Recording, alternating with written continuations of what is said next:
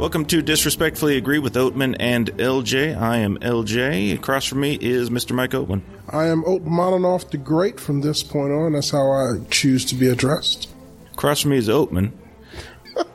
Fair warning, there will be spoilers in this episode for the death of Stalin. This film comes to us from Armando Iannucci. I'm probably getting that incorrect. His fellow collaborators on this, David Schneider, Ian Martin, Peter Fellows. Ian Martin he's worked with before on previous projects, including Veep, The Thick of It, and In the Loop.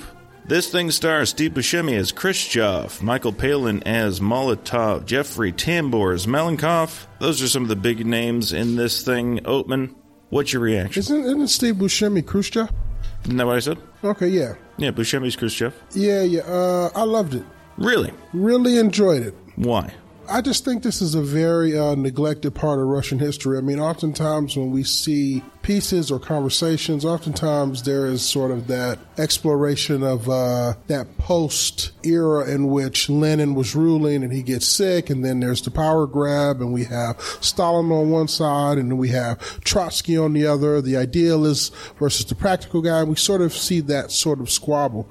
This sort of explores that time after Stalin dies, and there was probably a far more interesting... Wait, Stalin died in this?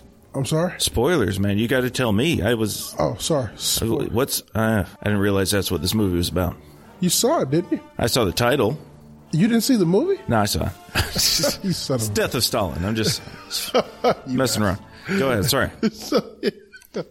Okay. I'm a little slow on the uptake. But yeah, it explores that period after Stalin died, and you have all these people jockeying. Wait, Stalin dies in this? You son of a bitch. Yes, he does. Oh, spoiler alert. And spoilers, everybody. Stalin dies in the film. Yes. And I just love the idea that we're actually looking at this period where all these Russian, essentially oligarchs are fighting for power in the wake of Stalin's death. And what's so great about it is that unlike when Lenin died, you had all these titans, you had these intellectual, even Stalin to some degree was sort of this strong, powerful guy. But what you essentially have at the death of Stalin, you get these low-ranking, mealy-mouthed bureaucrats, none of them worthy to occupy the throne, scheming and trying to climb over. Sycophants who were left. Absolutely. His biggest rivals, obviously, long gone. Long gone. And it's sort of like after the fall of the empire. It was wonderful. And I love the lens that the director used to tell the story. He essentially is using ab-realism.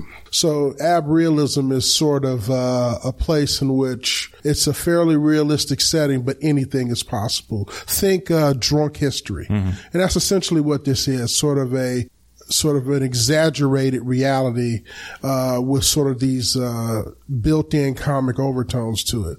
Wonderful vehicle. Now, I want to go off of that point then. Drunk History, I think, is an excellent touchstone here because Drunk History started on the internet, and there's obviously money involved in making those things, but it wasn't a lot. Once they got to Comedy Central, the production improved. Yeah. And I think the comedy lessened as a result.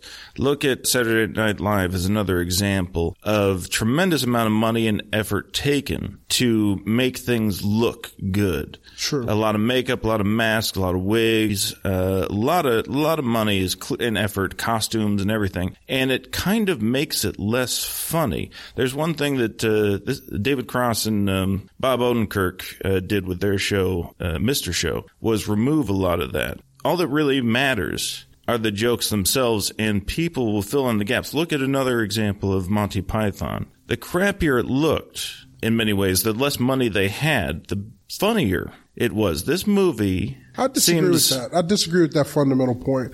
I think that's that fanboy perspective where it's almost just cooler for it to look like dog shit. And I don't believe in it. It's not cooler. I think it's funnier. I think Saturday Night Live is hilarious. I think they have many funny skits on it that just break down hilarious. I don't think the two correlate. I think either you can write or you can't. I think it's funny or it's not. Now, I don't think that money is a supplicant for funny. I don't think it can replace funny or induce it, but I don't think it hurts it either. Either it's funny or it's not. Yeah, but I think if they put a lot of effort, I'm not saying like the idea of making it look crappy on purpose isn't what I'm going for. It's the amount of time. It looks so slick. It looks so well produced. It looks so real, as it were, that the comedy almost feels out of place in this movie. I would strongly disagree with that. I just don't think that. I think either you have talent. When it's talent in writing, it could be in a cardboard box or it can be in a limousine. Well, let's talk about the writing then. This film struck me as it's almost in the category I created, a different kind of genre. People call this thing a comedy. I don't. I think this is an amusity. It's amusing. An amusity. An amusity. Boy, does that roll off the tongue, LJ. Hey, I'm allowed to make up my own terms. It's amusing.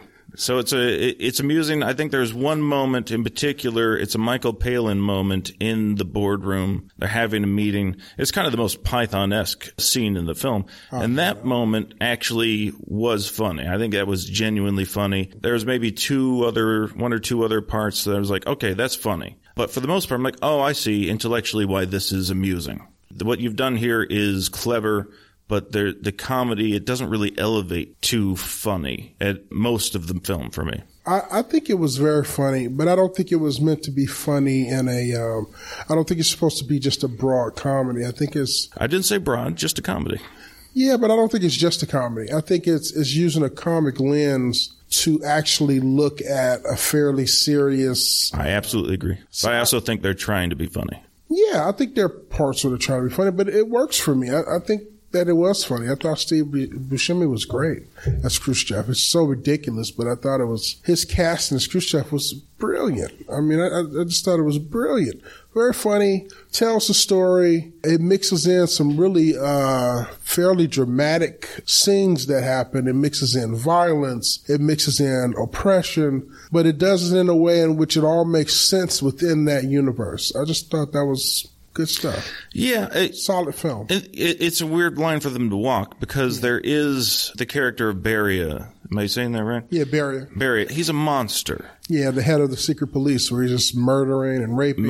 All that. He's an absolute monster. And they do show some of that. Our first introduction to his little headquarters where it's all going on is supposed to be comical, but it's also... But I don't think that's supposed to be just comical. No, I agree. I agree. We're supposed to feel the weight of some of that horror. I absolutely agree. And that's where I think, unfortunately, it's hard to laugh in those moments. It's hard to find the comedy. It's absurd and cleverly done, but rarely is it funny. And there are several points, especially in the last, say, half hour of the movie, where comedy is just out the window, as of course you might expect. There's no jokes to be had, although I think there are moments where they're still trying. But it's just so brutal and dark that it's neither fish nor fowl. It's trying to do so many things. I'm not sure it succeeds at any one of them. I would disagree with that. But we mentioned Drunk History. I think Drunk History does the same thing. It tells oftentimes very dark stories, but I'm never rolling on the floor when I watch Drunk History because oftentimes it's a real history. I agree. I don't anymore either. I used to when it was on the internet, when they had less money, when it seemed like more of a labor of love, or it seemed like they had more heart in it. It's once they added more money to it, it just felt like less of a product. I just think that's a bias to money. I think that there is a set of... I think it's a bias towards comedy. I disagree. I think there's a set of fans that no matter what it is, if you clean it up and you make it bigger, or something in which you expand the club. Comedy needs those edges, those hard, rough edges. It needs them.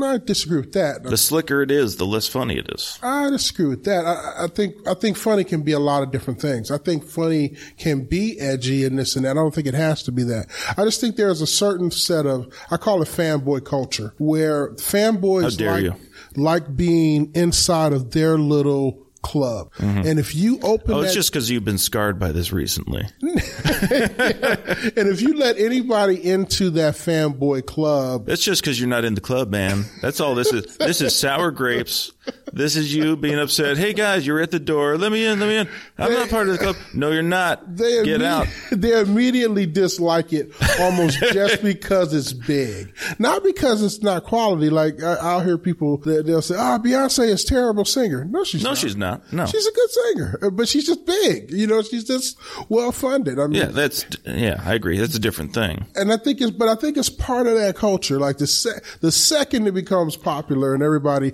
are talking about it, they instantly This is not a band thing, though, of, look, man, I loved Radiohead before they were big, and now everybody's into Radiohead, I don't care. Everything they do is terrible. That's not this. I mean, you're talking about comic book movies. If they would have shot this the same people you're talking about love the hell out of Black Panther. If they would have shot this thing with a goddamn iPhone and released it bootleg on the video on video somewhere, you discovered it on the internet, you'd love this movie. If it was sort of a grainy shot on an iPhone underground thing, I think you'd like this movie. But there's something to be said for that kind of tone. There's something to be said for tone. And the tone this movie sets is not that funny. I think I agree that it is not drop down hilarious. And I'm not saying that it's the greatest film ever.